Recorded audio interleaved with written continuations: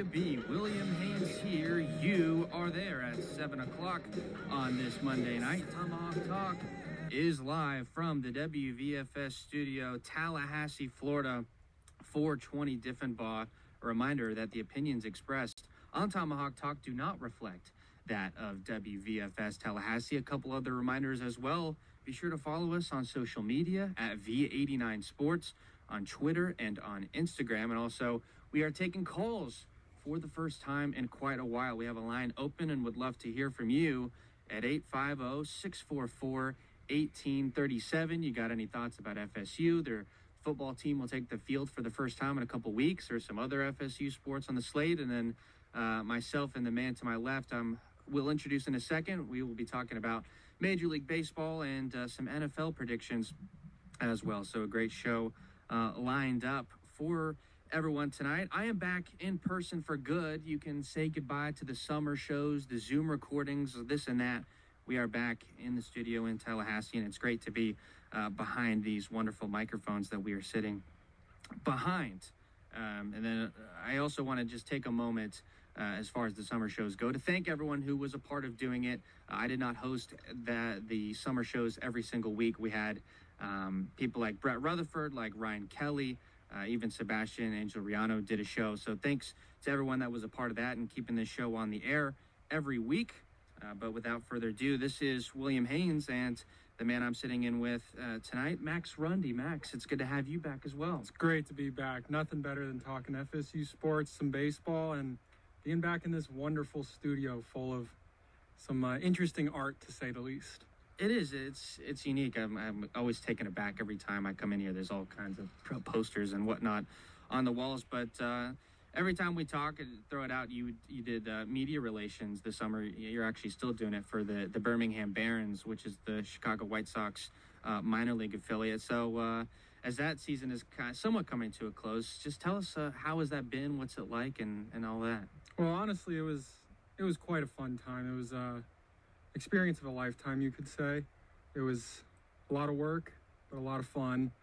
The team itself started out pretty hot in the second half, but cooled down as of late because of this Cincinnati Reds AA organization. The Chattanooga Lookouts had themselves a week against us this past week, and we'll get more into that later because of some major trades that happened in baseball. Yeah, that is true. The Reds loaded up on all sorts of prospects. I know we talked at the beginning of the year, they were on track to be one of the worst regular season teams ever.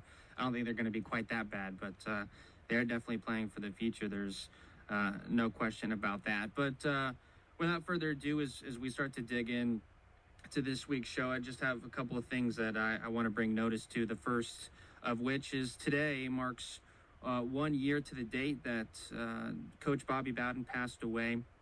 And in the city of Tallahassee, no figure more monumental than him and how much he meant to the city, to the university, all that. I was at practice today at fall camp, and Coach Norvell was asked about Bobby Bowden. And I have his quotes here.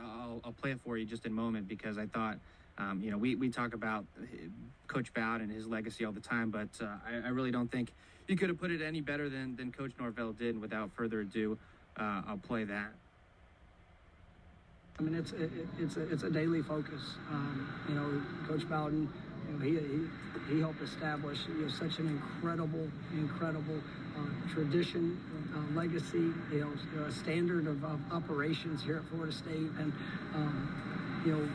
today, obviously signifies a year since his passing, but it's still We might have a little bit of trouble playing that, so I do apologize for that. But we did actually tweet it out if you want to go look at V89 Sports on Twitter.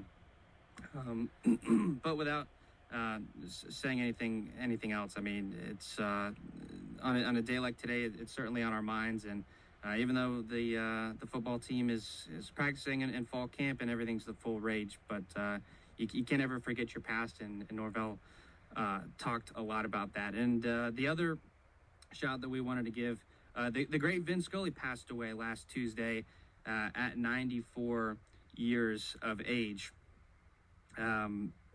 If you're not familiar with Scully or his work, I mean, where have you been? 67 years calling Dodger games in Brooklyn and in Los Angeles. He did it from 1950 all the way to 2016. He called, I think over 10 World Series, NFL football, even did golf. I mean, Max, we're both super into baseball. I mean, what Scully meant, for sports broadcasting, for baseball, all of it. I mean, it can't be understated. I don't think there's a single announcer or broadcaster out there that hasn't at least looked up to the career and the life that man lived. And one thing that really goes to show just about how powerful his voice was and how impactful he was, not only was he a solo crew in the sense that he had no color commentator the entire time he was doing these broadcasts, he was so impactful.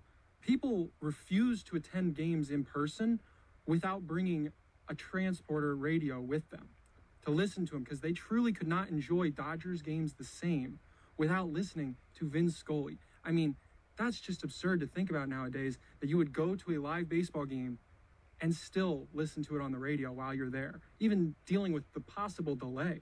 I heard one story this past week that at one point so many people were listening and tuning in on the radio while he was calling games at the Coliseum out in LA before they built Dodger Stadium, that he had to announce over the loudspeakers that they needed to turn down their radios because of all the feedback that was coming in.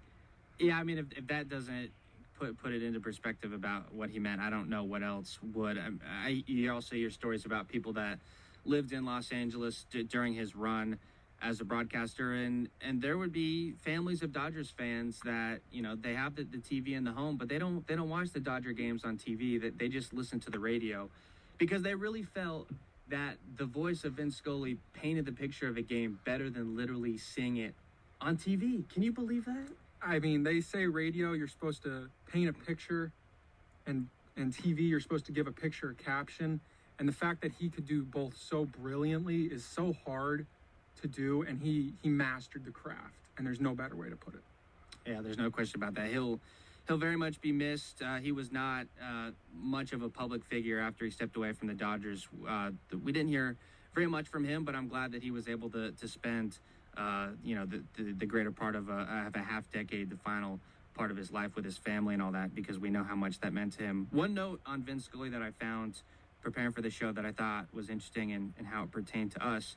When he was at Fordham University way back, I guess in the 40s, he was one of the founding members or part of founding the Fordham University radio station, WVUF. So I think that's pretty cool that here we are on student radio talking sports, and all those years ago, 70, 80 years ago, Vin Scully did the same. So, Mr. Scully, you'll be missed. I know I'm not close to the only person that feels that way. The mark that you left on the industry of sports broadcasting and everything else. I mean, just the stories he told during broadcasts. I mean, it's all of it. Not just how he paints the game, but, you play 162 games. Each game is 3 hours, give or take.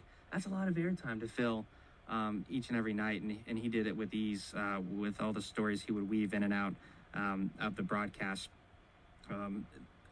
On to our next note, the FSU football team. The fall practice is raging on. They had their 10th practice today. This was the start of the third week of fall camp. They had their first scrimmage on Saturday. It was closed to the media, but they had some media availability, interviews with coaches and whatnot afterwards. Co-defensive coordinator Adam Fuller said the defense was good, maybe some room for improvement, tackling and everything, and that makes sense because most of the practices you're not, fully tackling, you just kind of wrap up. So when you go to the full contact for the first time, I could understand why that would be an issue. I was at practice today, the first practice of fall that I was able to attend, and it was great to see everyone out there. The team looks good. Coach Norvell was talking in his media availability after practice today, and he said this is where it really begins. I think they just went into pads at the beginning of last week, but he said, this is our move week. He said these next couple weeks, he said, is going to define the direction of where the team goes. And so they're only a few weeks, August 27th, Saturday at 5 o'clock against the Duquesne Dukes, I believe. So it's getting here shortly, but from my perspective, it looks like all is good in the fall camp side of things. Sam McCall, by the way, I just wanted to mention this. He was the top prospect in the previous class. I think he was the the second or third ranked athlete nationally, one of the best defensive backs in the state of Florida, and as I said, kind of the prize gem of the last recruiting cycle. He is looking really good. He talked in his media availability today, and I put a quote, a video out on at V89 Sports on Twitter, if you haven't seen it already. But he was saying, you know, he's ready to roll with the big dogs. He's ready to roll with the ones. I thought it was kind of funny. He mentioned that the coaches wanted to see him hit a little bit better, and the way he kind of slyly put it was, I think the coaches got what they wanted to see. So a guy in McCall that's a big name, and he's brimming with confidence right now too. I think hopefully it's a sign of better things when it comes to this defense, which definitely had some problems last year. But despite missing out on the big name Travis Hunter to Jackson State, I do think this defense will be improved and will showcase a little bit more maturity than they have in the past. I do worry slightly about our pass rush after losing Jermaine Johnson, but I think defense will be the clear strong suit. I think this offense will be the big question mark, as it usually is, as we got Jordan Travis moving into yet another year where he is the standalone quarterback, I would say. And he's shown flashes. As long as he can get a healthy O-line in front of him, he can really show off some stuff that is very, very high-quality football. Not just as a runner, but he can really sling it too if given time. And the biggest if, I would say, if his receivers can get open. Absolutely. I would agree with that, with what you said on pretty much every front. Jordan Travis from the very go, I mean, transferred from Louisville, and when he was with the Cardinals, he was pretty much a run-only guy, wildcat, read option, stuff like that. And when he came to FSU, when Willie Taggart was still the coach, he was doing kind of the same thing. And from the very go, you saw how electric of a runner he was, and that's still certainly his greatest threat is what he can do to the defense with his legs. But you're right. I mean, this is his 30 years as starting quarterback, as he's, you know, getting improved more and more. Coach Norvell said that there was a bug going around and that maybe he wasn't feeling his best in practice today with whatever kind of bug is circulating, which I just think is funny to think about. But he's certainly an X factor in what this team is going to do. And you mentioned the pass rush on the defensive side of the ball with the loss of Jermaine Johnson. There's still some really big names. Fabian Lovett tore it up in practice today. He's been having a really good fall. I think the interior of the defensive line is really good. They also have Jared Verse, the transfer from Albany, who was one of the top JUCO transfers in the country, and not a 1-for-1 replacement for Jermaine Johnson, obviously, but he's a guy that I think could play as well. So, as I said a little bit earlier, I think the team is shaping up really good, and I'll continue to give reports on social media. Going to hopefully get some WordPress articles out as well, and then of course every Monday night at 7:00 leading into the football season, we will be talking about fall camp and all that. They're going to go to the UNF campus for a couple days in Jacksonville, and I'll be over there checking out that as well. So I won't be missing any of the action. But now our next item of news. Max, every time we hook up on this show, we've got to talk some baseball, some Major League Baseball. And one of the more monumental days of the season occurred since we last spoke, and that would, of course, be the trade deadline. And one of the biggest deals of all time, they're saying. I don't know that I would go that far, but it was certainly monumentous to this season. The San Diego Padres acquire outfielder Juan Soto and first baseman Josh Bell from the Washington Nationals for a slew prospects. Mackenzie Gore, who's seen as one of the top pitching prospects, CJ Abrams, a great shortstop, Robert Hassel in the outfield, and a couple of other prospects as well. We talked when it came out that the Nationals offered him $450 million, turned it down, and so they said we got to get rid of him if he's not going to stay, and the Padres cashed out for one of the best players in baseball. William, once again, this season of MLB, check the receipts, baby. Oh my gosh. Who was that? Who was that really smart man just a couple weeks back that said Juan Soto will be a San Diego Padre? You did, Max. That's right. That is right. And folks, this might be the best trio in baseball, at least in the 2000s. I would say, in this 21st century. I mean, I can't think of a trio better than Fernando Tatis, Juan Soto, and Manny Machado. This immediately puts them up there as arguably one of the best offenses in recent history. And you can't forget, they acquired Josh Bell. Josh Bell has a higher batting average than Juan Soto this year. His OPS is only like 20 points lower. I mean, Josh Bell is an absolute massive upgrade on Eric Hosmer and Luke Voigt. Switch hitter. You can get rid of both of them. It doesn't matter. This guy's a stud. Oh, they're not done. Wait, they added Drury from the Reds. This guy's having a year. He's the first one of the group that hit a home run, and not just any home run. Slam Diego, a grand slam. But the cherry on top, and my family, reigning from Wisconsin, will feel this one deep in their souls. They added the best closer in baseball, maybe behind Edwin Diaz, in Josh Hader. Now, of course, Hader's had a bit of a downfall as of late with a over 10 ERA in the month of July. But this man is a bona fide stud, arguably the best Randy Johnson 1-2 fastball slider duo in pitching. And it's just so crazy to think a team went this far in and they're still very far back. Yeah, I want to talk about Hader in a second because the Soto trade, I think there's still some to unpack here. I'll mention this as well, kind of on the tails of what you just said to finish your point.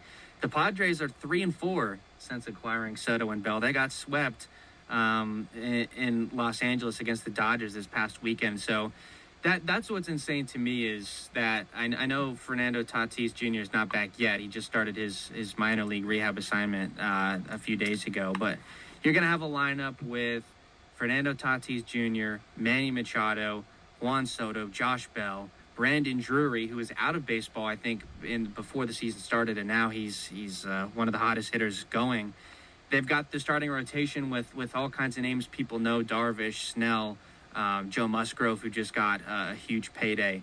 And they are still, what are they back? 15 and a half. 15 and a half games of the Dodgers. How is that even conceivable that you have that all-star roster and you're over 15 games back of your division?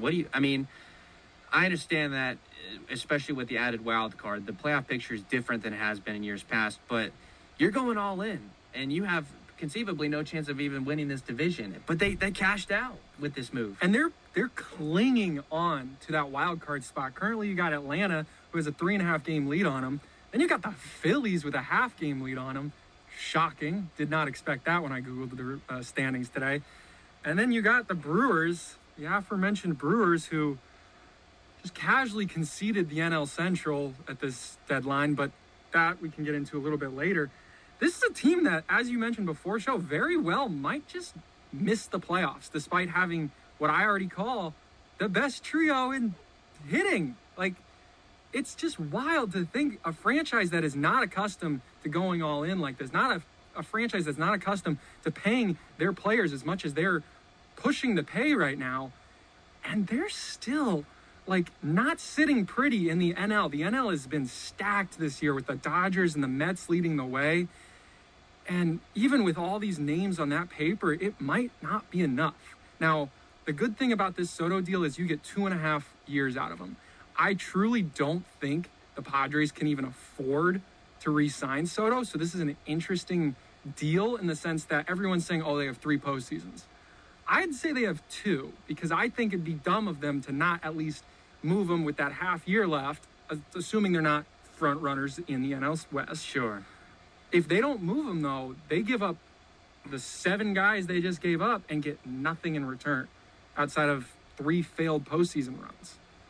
How would you evaluate the package that San Diego gave up that Washington gets back? I mean, Mackenzie Gore, considered one of the top pitching prospects, C.J. Abrams. I mean, just give me your thoughts on kind of what a kind of a return that is, maybe from Washington's side even. I would say this. People sleep on prospects, but also they rightfully so sleep on prospects. It's a bit of a yin and yang where there are some guys that are bound to be great, and you can just tell.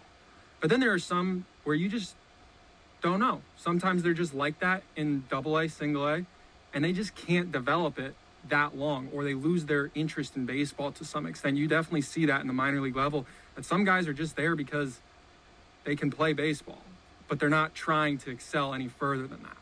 And I think if you grade this package, it's a win-win trade. The Nationals had to get rid of him. Whether they had to get rid of him this year is a bit debatable, but they got, I would say, 4 bona fide MLB players. I think Mackenzie Gore will be their number 1 guy in that rotation, assuming he can remain healthy and ultimately become what everyone thought he should become. And I think C.J. Abrams is a pretty big question mark in this, because you look at his AAA stats, and he was slugging like crazy. He was the number 1 prospect in baseball. Then he comes up with Tatis hurt, and he's not really doing much. He's losing his job out to Kim and Cronenworth. He's the question mark. I think he is the big name. And the 2 outfielders they got, I've heard a lot of good things about. I would say those 2 are their new corner outfielders. Even if this trade, I don't even know if you could use the phrase "pans out" for Washington, because you give up one of the greatest young players, only 23 years old. People are comparing him to Ted Williams with the way that he sees the strike zone. All of this, World Series champion. And that's exactly it. The Washington Nationals, 2019, just a few years ago, World Series champs. And the entire roster is gone. They traded Trey Turner and Max Scherzer to the Dodgers last year. They lose Soto this year. Rendon leaves in free agency. And the guys that they paid to keep around, Steven Strasburg, who can't even stay healthy, he can't even pitch, and Patrick Corbin, who has an ERA, I think, north of 8 or 9, can't even get out of the first inning his last couple starts. I mean, we like to talk about insufferable fan bases and the Cleveland Browns of the past, and the New York Jets, name whatever kind of team that's long suffering, the Cleveland Cavaliers, maybe before LeBron, but the Washington Nationals, imagine being a fan of this team. I mean, how you see them win the ultimate prize, and then every player that they came to know to love just wiped away from them. I mean, wow. It's got to be one of the sadder stories in baseball, but you know what I do appreciate about this? And I'll say this. This is a theory I hold more true in the NBA than the MLB, but you got to respect the full commitment to a retool, or a full commitment to a tank, as some might call it. It's a little bit harder to call something tanking in baseball because prospects don't pan out as easily as they do in the NBA, I would say. But here, I can move into our next point a little bit in this sense. Think about a team like Seattle. Seattle has never truly commit to a retool, and I'd almost argue it's worse to be that fan base. They haven't been to the playoffs since 2001, and this team is going all in, and I don't know if their window is per se open right now. I think they have a very talented young team, but I don't see it happening unless you see Suarez and Winker really pick up those bats, because they're missing the slugging right now, and they went all in on Castillo, and I mean all in on Castillo. I just don't see it being enough. Whereas the Nationals, they went all in on, we're about to lose all these guys. Let's get rid of them and get something back. I'd see the Nationals being more relevant sooner than I see the Seattle Mariners going to the World Series.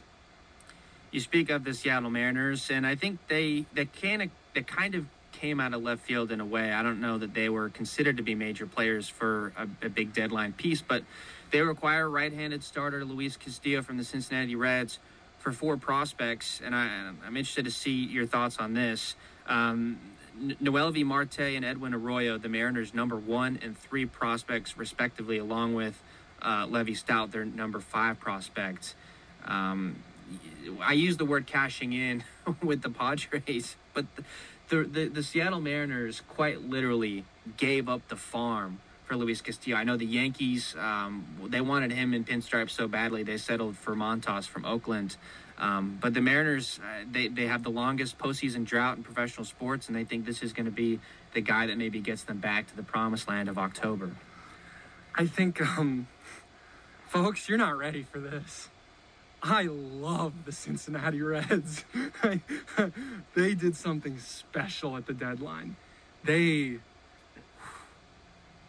going to be good. They're going to be real good real soon. And they got some guys in this deal that I haven't even seen. And they're the bigger names. You mentioned, what was the number 3 prospect? Edwin Arroyo. Edwin Arroyo and Marte, Noelvi Marte, I have yet to see. but I hear great things about those guys. I can speak highly, though, on Levi Stout and what is his first name? His last name is Encarnacion Strand. These are two guys they picked up, and they both went to Chattanooga Lookouts, an in-division rival of my Birmingham Barons. And they just so happened to be in Birmingham this past week for my last week up there. And let me tell you this. They're studs. They're both absolute studs. Number one, Levi Stout comes in and faces the Southern League's best offense in Birmingham. 5 innings, 2 hits, no walks, 6 strikeouts. As good as it gets in AA. You're not seeing guys go 8+. You're not seeing that. You're seeing 5, 6. And this guy was immaculate. Strand, Encarnacion Strand, is a big boy. He is a corner infielder who will take anyone deep at any given time. But someone not included in this deal that I just have to bring up. Folks, you need to look up the name Elly De La Cruz. He is the number 3 prospect now in the Cincinnati Reds organization. He was signed as an international prospect for $60,000. That's a low amount for an international prospect. He's probably the best player I've seen all summer. He is faster than most people, I would say, in the MLB. He is 6'5" shortstop. He's O'Neal Cruz Jr., but better.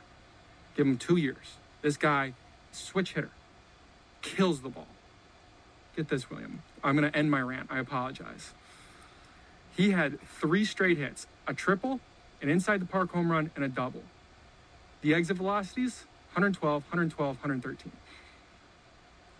He, on the inside park home run, saw our infielder lobbing it in, just took home. No problem. Was safe by a mile. Wasn't even close. It's just unbelievable. And this is another team. They fully commit to the retool. And I'm telling you right now, especially in a bad NL Central, the Reds are going to be good in the next 2-3 years. Guaranteed. So you're buying Cincinnati Reds stock. Something that's interesting to me about this trade is in spring training after the lockout, when teams were allowed to make moves again, when they couldn't for most of the winter, where you see a lot of trades, there was a spending spree, kind of, players going like hotcakes. The Oakland A's had a fire sale. They sold off Chris Bassett and Matt Chapman and all these guys. The Cincinnati Reds, their one bargaining chip was Luis Castillo, and the conventional wisdom, 1 year is better than half a year as far as what kind of return you're going to get back for a guy. But I think the Reds, by playing Luis Castillo, by keeping him in a Cincinnati Reds uniform, he had an ERA under 3. He represented the team in the All-Star game. I wonder if his performance, I know he had like 7 shutout innings in Yankee Stadium. I wonder if by holding on to him for a couple extra months, the Reds got back an even better return, because they took away pretty much the Seattle Mariners' top 5 prospects Casually. So do you think that played a part in it? By holding on to him, they got maybe a better return than they would have? Absolutely. Because like you said, there was a fire sale once this lockout ended, and Cincinnati did something bold, and the Athletics did the same thing with Frankie Montas, but it didn't pan out as well. Montas has not been pitching as well as you would think Montas would be. Castillo, on the other hand, bona fide ace, I would say. Maybe not on the Seattle Mariners. They got a pretty good staff at this point. But Castillo really, really increased his stock this past 3-4 months. And it's just astonishing to see how much the Mariners gave up. And this is why I was going on that little rant about why I would be almost more happy as a Nationals fan than a Mariners fan. I mean, you are banking on a year. You're banking on the rest of this season to go perfectly to come out of the American League. And you're also missing your near home run derby champion, Julio Rodriguez, with a thumb injury. Their offense is not it. And getting Castillo helps, but it doesn't help enough that you're better than the Astros, who are your in-division rivals, let alone the Yankees. Yeah, we talk about the Padres maybe being a little over-aggressive, and the Seattle Mariners perhaps the same. We'll see if they're able to get back to the playoffs, I think the wild card race in the American League is not quite as intense in the National League, but there's still a couple months left to be played out. But with that being said, we're going to take a break. Second half of the show, we're going to be talking some NFL football, getting you ready for the 2022 season. William Haynes with Max Rundy. You are listening to Tomahawk Talk on 89.7 FM, the voice of Florida State.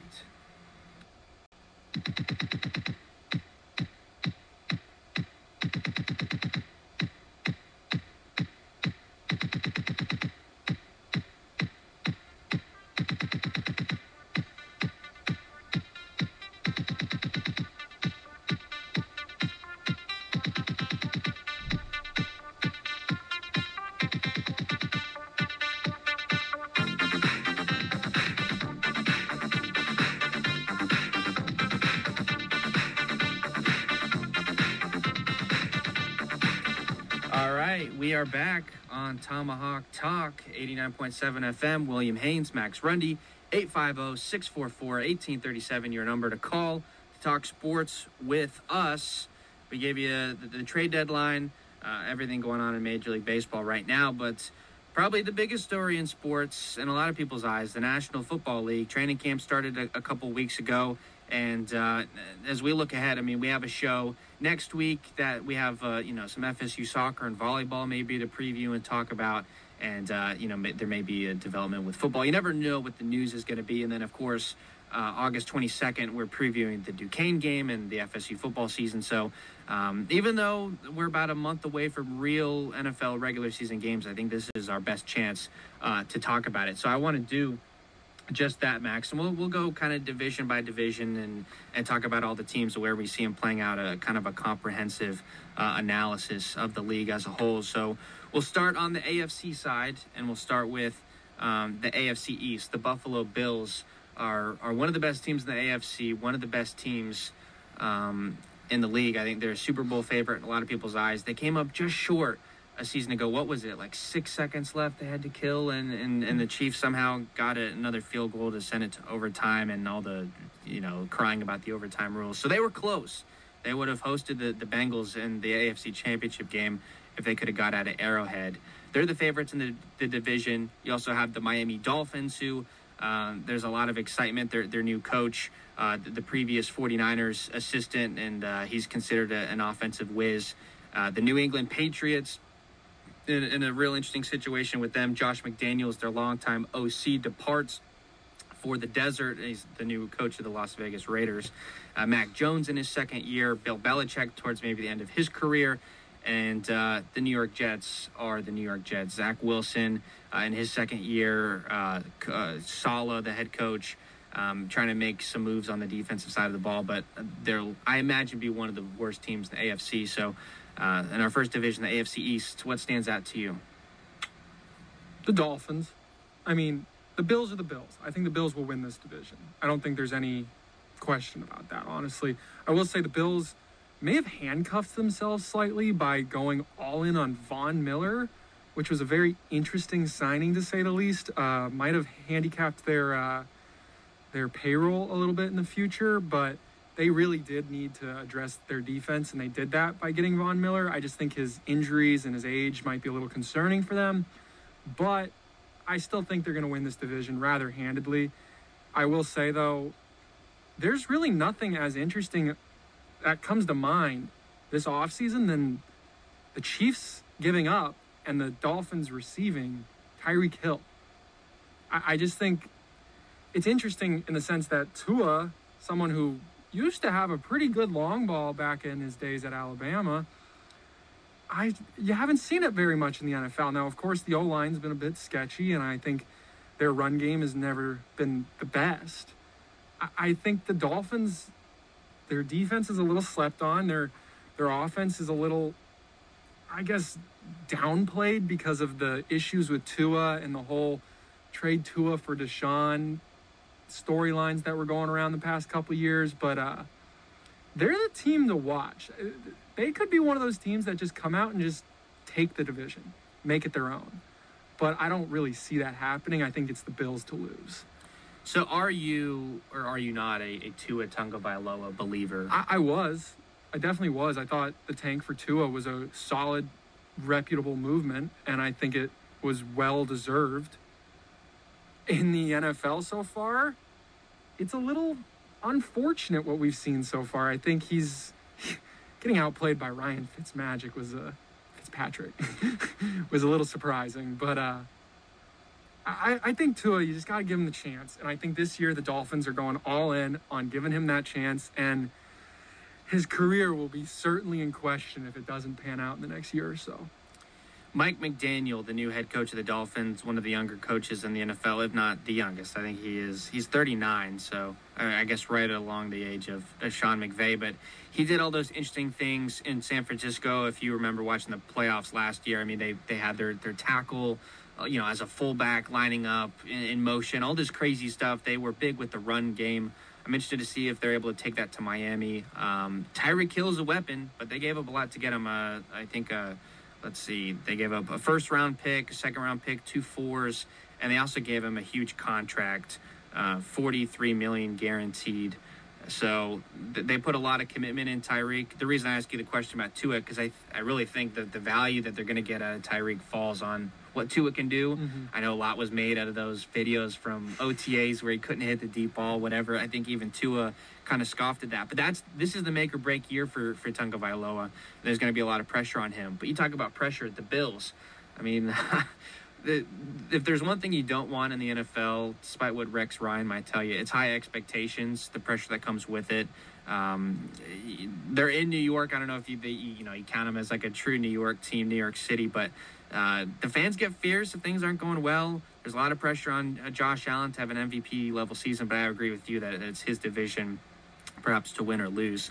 And then real quickly as we wrap it up, there's not much to say about the Jets. Me and Jackson last week talked about New England to the Patriots going without an offensive coordinator, but we were talking about it as well, and I just want to get your take on this. Bill Belichick says thanks but no thanks to replacing Josh McDaniels as offensive coordinator. And the rumors I've heard, and it's just rumors that just further the case, if it works, furthers the case that Belichick is probably the greatest coach to ever walk through the NFL. I've heard he's taking the reins with this offense, and it's interesting to see, coming from a former defensive coordinator, a lifetime-long defensive head coach, and he just says, oh, yeah, I can master the NFL's offense nowadays. It'll be interesting to see. I like Mac Jones. I think their offense got a little bit better. They took on, what is his name? They took on the former Dolphins receiver this past year, Devontae Parker. They added some weapons, some much-needed weapons that caused Tom Brady to leave. But I think they're just going to be mediocre. I don't think their defense is too special this year. I don't think their offense is too special this year. I think it's, like you said, I think his career might be coming to a wind, and he's taking a risk. Yeah, I'm a big Belichick guy, but my prediction, 7, maybe 8 wins with an incredibly boring offense and people selling their stock in Mac Jones. Moving on to the next division, the AFC North, the representative in the AFC in the Super Bowl last year came from this division. That's the Cincinnati Bengals. It's hard to get a read on who the favorite is. It would, I guess, be hard to go against the Bengals. They bring everyone back. Jamar Chase, Joey Burrow still in those rookie deals. They've got money to spend, and they spent it. They rebuilt the offensive line a little bit. They franchise tagged, I think, their safety on the defensive side of the ball. So they spent money, did what they needed to do. You have the Cleveland Browns, who we have no idea at this particular moment how many games Deshaun Watson is going to play. The 6-game suspension that was suggested by the mediator, the retired federal judge, suggested 6 games based on precedent, but this is a new system with the CBA where the mediator does not get the final call. That is Roger Goodell, who's always had the final say. And the NFL, I think, wants a heftier suspension, so they're going to appeal this. I think at the very least 8-10 games. I think the NFL would prefer to have him sit out the whole season. The reason I bring this up, if the Cleveland Browns play half a season, play a full season with Jacoby Brissett at quarterback, I think you can write them off as a contender. You have the Pittsburgh Steelers in their first year at the end of this era. The Triple Bs, Antonio Brown, Le'Veon Bell, and now Ben Roethlisberger are all gone out of Pittsburgh. It's a new era It's going to be Mitchell Trubisky starting quarterback week 1 in Pittsburgh. And then you have the Baltimore Ravens. They've got Lamar Jackson in the final year of his contract on his 5th-year option year. And so, a guy like Lamar Jackson in a contract year is scary, a guy that's already won league MVP. But they're thin on the offense. They traded Hollywood Brown to the Cardinals, who got arrested recently, and I don't know if he's going to play this year. But anyway, they're without him. And so this is a hard division to take a read on, and where do you kind of see this playing out? I think it's a 2-horse race, and one of the horses is led by a quarterback. If you're a common listener of the show, I'm not too fond of Lamar Jackson. Callback. Yeah, I hope we have some regular listeners on tonight. They'll understand that reference. But either way, I think it's the Bengals. I think it has to be the Bengals. I think the Bengals have a serious problem, though, with that franchise tag you mentioned. Jesse Bates III has announced that he will not play on the franchise tag. So they need to extend him. Otherwise, they lose a pretty marquee member of that secondary that the Bengals, not the best defense, but good enough to get to the Super Bowl last year. I think they really need him back if they want to go far again this year. The sacks were a major, major issue for Cincinnati. I think Joe Burrow was sacked 9 times in their win over Tennessee in the divisional rounds. I think sacked 6 times against the Chiefs in the AFC Championship, and he was harassed by the Rams in the Super Bowl. They made, they bought some guys, La'el Collins, Alex Kappa, but neither of those guys are like real proven studs. They're just names that have been around a while. So that's to me kind of the X factor on where Cincinnati goes, because they certainly need to be more balanced. I think when they were doing the kind of passing offense, you can only do that for a couple games if you're really hot and going to run. That's not a sustainable system for a 17-game season. But I don't like the competition. I mean, Pittsburgh, between Mitch Trubisky and rookie Kenny Pickett, I don't care how good the defense is. They were boring with Ben in his final seasons, and I think they're going to be boring with either rookie or an unimpressive quarterback, to say the least. And I'll just shout it out. You teased it, but I think last year you called Lamar Jackson, what did you call him, a rich man's Taysom Hill? So you don't think super highly of him. As I said, he has won the league MVP, but he had an injury-riddled season last year, so take it or leave it really with that. This next division is probably the least interesting one in the NFL this year. That would be the AFC South. The Tennessee Titans won it a season ago en route to capturing a 1 seed in the AFC, where they went on to lose to the Bengals in their first playoff game as they go one and done. Ryan Tannehill's back as quarterback. Mike Vrabel, the coaching whiz. Derrick Henry, one of the best running backs in the NFL. They still have that ground and pound attack with good defense. That's a good combination. You have the Indianapolis Colts trading really a disaster experiment in Carson Wentz for Matt Ryan, who they trade from the Atlanta Falcons. You have the Houston Texans as they're moving away from the Deshaun Watson era. It could be interesting with Davis Mills. He played well last year, but the cupboard is pretty bare in Houston.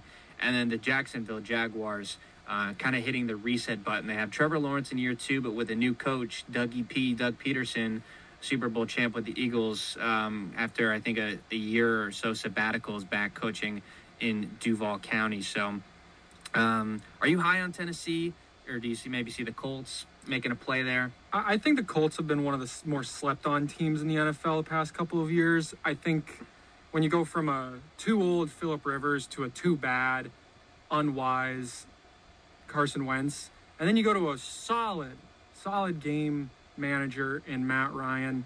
Matt Ryan can never get past that one Super Bowl, but I will say it's a massive upgrade, and this offense is very strong with that impeccable O-line. Jonathan Taylor, former Badger, gotta love it. I think the Colts should walk away with this, not walk away with this division, but I think it's got to be the Colts. Their defense is still very strong. And I think the Titans took a major step back. I think their defense is shaky, usually good, but shaky. And Derrick Henry, he's Derrick Henry. I mean, he's the king. He's going to rush for 1,000 yards easy, but he's going to get hurt also. And without a true passing game, they're a one-sided team, I would say. And I think it's got to be the Colts. Ryan Tannehill, I think, had a relatively good start in Tennessee, a bit of a career renaissance, but I think he's coming back down to earth and returning to what maybe he was in Miami, which is mediocre at best. But with the interceptions, I mean, Tennessee had problems going 3 and out as well. They couldn't sustain drives.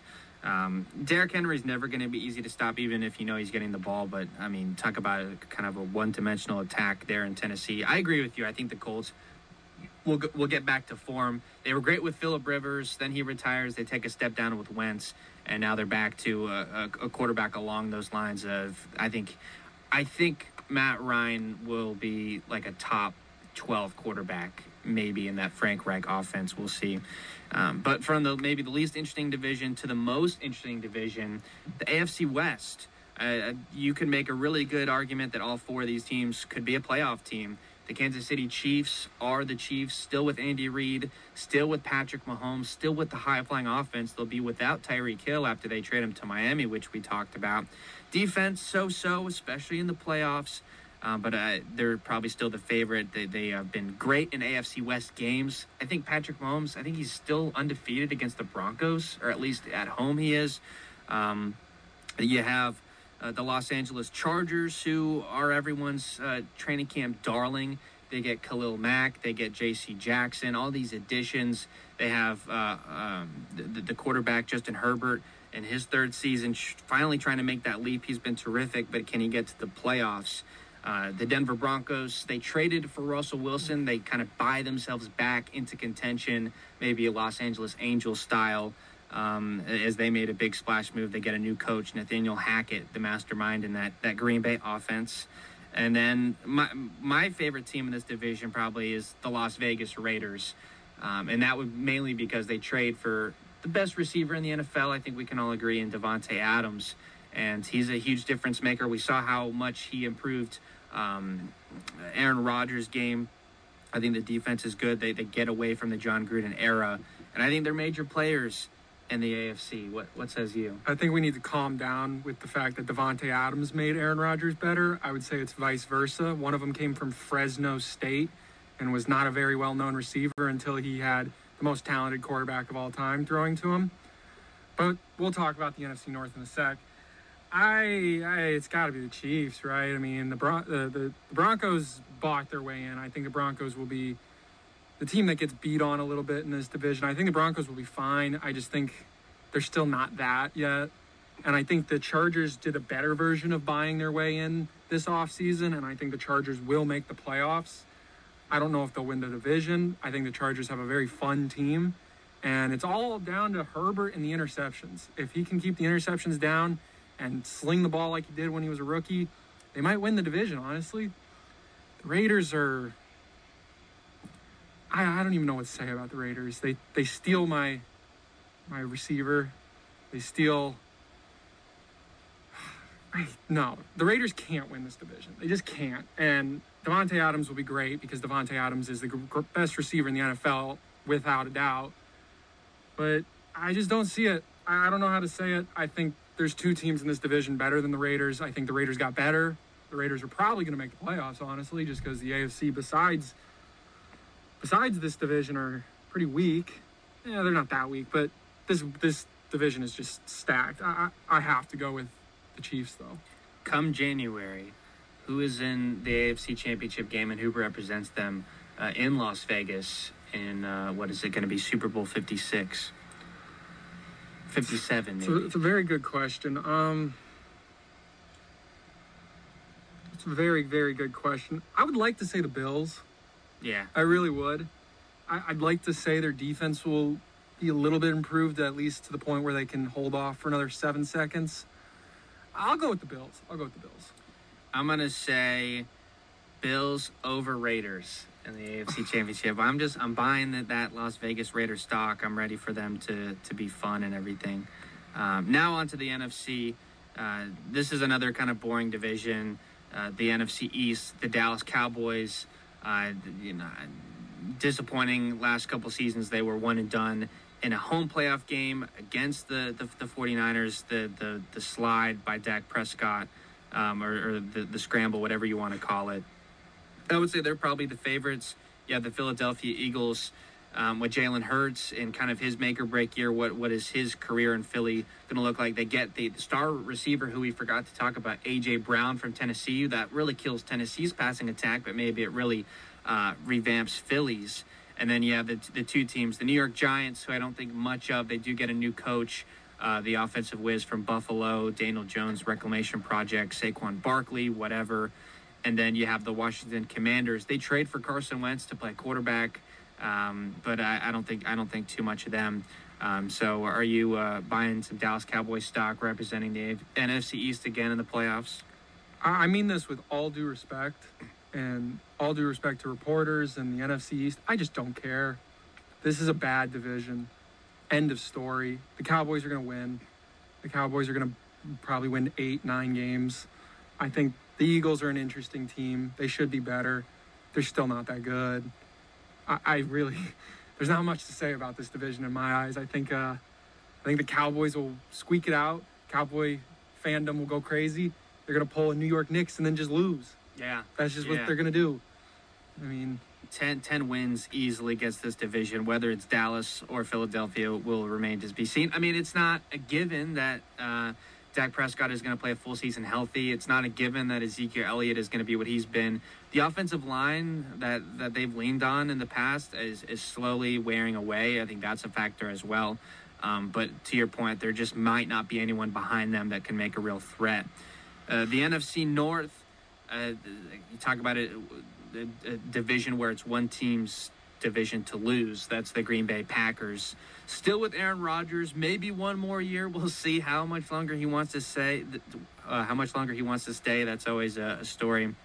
But he loses Devonta Adams, his number one receiver. The defense is still great. There's no question about that. I saw someone wrote an article that they have the two best cover corners in the NFL. They had a gut-wrenching home playoff loss to the 49ers last season. Behind them, you have the Minnesota Vikings. What is Kirk Cousins going to be? I know around here we really like Dalvin Cook and what he can do, and he's certainly been a huge piece for them. But, another year without Stephon Diggs. They traded him before last year. So I don't make much of that passing attack. I don't make much of the defense. And then behind them, you have the Detroit Lions and Chicago Bears. Quite frankly, I don't think either of those teams are worth really discussing at all. So I'm taking it as you're seeing your Green Bay Packers winning this one pretty easily. I would like to say easily. It might not be as easily as years in the past. But, I mean, here's the thing about the Packers that everyone's going to sleep on. They might have one of the better 1-2 punches at the running back in the NFL this year. I really think A.J. Dillon is bound to have a Derrick Henry-like impact on the game. This guy's got quads out the wazoo. I mean, wow. And Aaron Jones can catch it with the best. I mean, he is a great swing pass receiver out of the backfield. And, I mean, you heard me say it before, Aaron Rodgers. Year in and year out, as a Packers fan, you hear one thing. They're Super Bowl contenders. They're not a good team, usually. They're usually like an okay defense, an okay supporting cast. They just happen to have Aaron Rodgers. That's what it is again this year. And I just think the Vikings aren't that. Their defense, which used to be their selling point, is certainly weaker. And it'll be one of the worser years in the NFC North's history, typically a very good division. But I do see the Packers walking away with a good 10, maybe 11 wins. That's fair. I mean, Aaron Rodgers keeps putting up these MVP-level seasons. We'll see if he does it with Devontae Adams. I mean, what is it going to be? Marquez Valdez-Scantling as number one receiver? He is with the Chiefs. We have Allen Lazard and right. Sammy Watkins. Sammy Watkins in his 80th season. Wow. So just wonderful. Yeah, good luck with that. That's what I'll say. The NFC South, the Tampa Bay Buccaneers, I think it seems like every division so far in the NFC has been this way. It's kind of theirs to lose. The New Orleans Saints behind them. Jameis Winston got hurt again in training camp, so I don't know how that's going to go, who they have to play quarterback behind him. Is it going to be Taysom Hill? Yes. In their first year without Sean Payton. I'll circle back to the Bucs just real quick. I mean, it's been the same team. Was Tom Brady going to retire? Was he going to come back? He decides to come back. A couple of offensive linemen have gone down. Center Ryan Jensen is out. I think Tristan Wirfs got carted off of practice, but I'm hoping it's not going to be too big of an issue. But this is another division where I think 10 wins probably gets it. The Saints, if Winston is healthy, they could be a threat, but without, I think that would be a kind of a struggle bus for them. The Carolina Panthers, they trade for Baker Mayfield. They're going to do this quarterback, battle out of camp between him and Sam Darnold, whatever. I don't know, Matt Rule, and probably his last year as Panthers coach. I think that could end ugly. And then the Atlanta Falcons really starting to tear things down as they traded Matt Ryan to the Colts. They have Kyle Pitts, the young tight end. But outside of that, I can't really tell you anything exciting about the Falcons. So this is kind of another easy read, don't you think? Yeah, I think it's without a doubt the Bucs. Just a random thought I was just having. This, in a year or two, might be one of the worst divisions in football. It really might. I mean, if you think about it, the Falcons don't have a quarterback. And I know I'm reading this off of quarterbacks right now, but quarterback is important. Falcons don't have a defense, let alone a quarterback. They have Kyle Pitts. They have a wide receiver who's suspended for a whole year. The Panthers have glass bones Christian McCaffrey and 2 bad quarterbacks with an okay defense. The Saints have an okay, pretty old defense with a pretty old offense, and Jameis, famous Jameis, gotta love him, but who knows. And then the Bucs, you like to say the Bucs could last a little while, but the Bucs are probably just going to go as Tom Brady goes. Once Tom Brady goes, a lot of that roster is going to go, is my guess. I'm not really sure who their for sure future plan is there, but I would not be shocked if this is a pretty weak division given 2-3 years. The Bucs are squeezing everything they can get out of this because it's not just the players that are going to be gone. The fans are going to be gone when Tom Brady leaves too. They added like another section in Raymond James Stadium, and I'm thinking to myself, why are you doing this? I've been going to Bucs games for basically the last decade. They are not going to have fans when Tom Brady's gone. I'm just going to say that, but they're squeezing every bit of juice as they can out of the quarterback that wears number 12. I think this is his age 46 season, 45 season. He's getting up there. And I think they'll win the division pretty handily, regardless of maybe some injuries on the offensive line. Quickly, the NFC West. This is another spicy division. The Rams, defending Super Bowl champs, they're back. Matt Stafford, the QB, maybe has an elbow issue that they're going to have to keep their eye on, but he's notorious for playing through injuries. I think that'll be fine. Aaron Donald comes back after maybe contemplating retirement. All the big names are back. Cooper Kupp is back and maybe coming for the MVP award if he can follow up his performance, the Sean McVay system, all of that. Defense, very good. The whole team is very good, and I think they're the favorite to win the NFC, at least in my eyes. You have the Arizona Cardinals with Kyler Murray getting a new contract and all the stories, all the headlines around that. DeAndre Hopkins is suspended, I think, the first 6 games of the season with PEDs. So that's huge. Hollywood Brown also got arrested. It was criminal speeding, which I don't know if there's going to be suspension that comes along with that. If not, potentially jail time. Depending on what the Arizona laws are going to be for that. So you're looking at maybe without your top 2 receivers, which is tough. And the San Francisco 49ers, major players as well. Trey Lance, this is an interesting story that we brushed over. Jimmy G is going to be traded somewhere. I don't know where, unless a team has a quarterback go down with injury. I don't see where Jimmy Garoppolo fits in, but the 49ers are done with him. They're going to start Trey Lance at quarterback and kind of run that. I'm imagining that read option early 2010s Colin Kaepernick offense where they run the ball a lot and play good defense. And then you have the Seattle Seahawks. They trade Russell Wilson. I think the Pete Carroll era is done. They got Drew Lock starting at quarterback, which even the U.S. Open took open season on Twitter. So this one I think is pretty simple with the Rams winning the division, but maybe 1 or 2 wild card threats in there as well. I'd like to say the Cardinals are a good football team. They're a bit old on the secondary and defensive side of things. They're an interesting number. And the 49ers really only seem to have the Green Bay Packers number. So as long as they don't face off in the playoffs, I don't see them doing too much with Trey Lance at QB. I do like the idea of a future of Trey Lance. I just don't think it'll happen in year 1 unless he just comes out like Mahomes did after sitting the bench for, was it a full year? Yeah, it was a full year. It has to be the Rams. They have a very good defense. They have a very good offense. best coach in the NFL, arguably. It's going to be a good division, though. People will sleep on the 49ers. People will sleep on the Cardinals. And both of those teams were pretty solid teams in the NFL last year. And, yeah, the Rams won it all, but it doesn't mean they'll do it again. They brought everyone back except for Odell, but they arguably got better at the receiving position still. It'll be a good division. The NFC West is probably going to be the best division in the NFC like it was last year. And it'll probably have 2 wildcard teams. So give me your NFC Championship game and who wins it. It's got to be Green Bay because Green Bay goes to every NFC Championship game. Not last year. Oh, that is true. Well, Rodgers will do it somehow and then lose it again. I'll go. I do sincerely say that. I will say Packers, and I will say. Do I want to say the Rams? Yeah, it'll be Packers-Rams.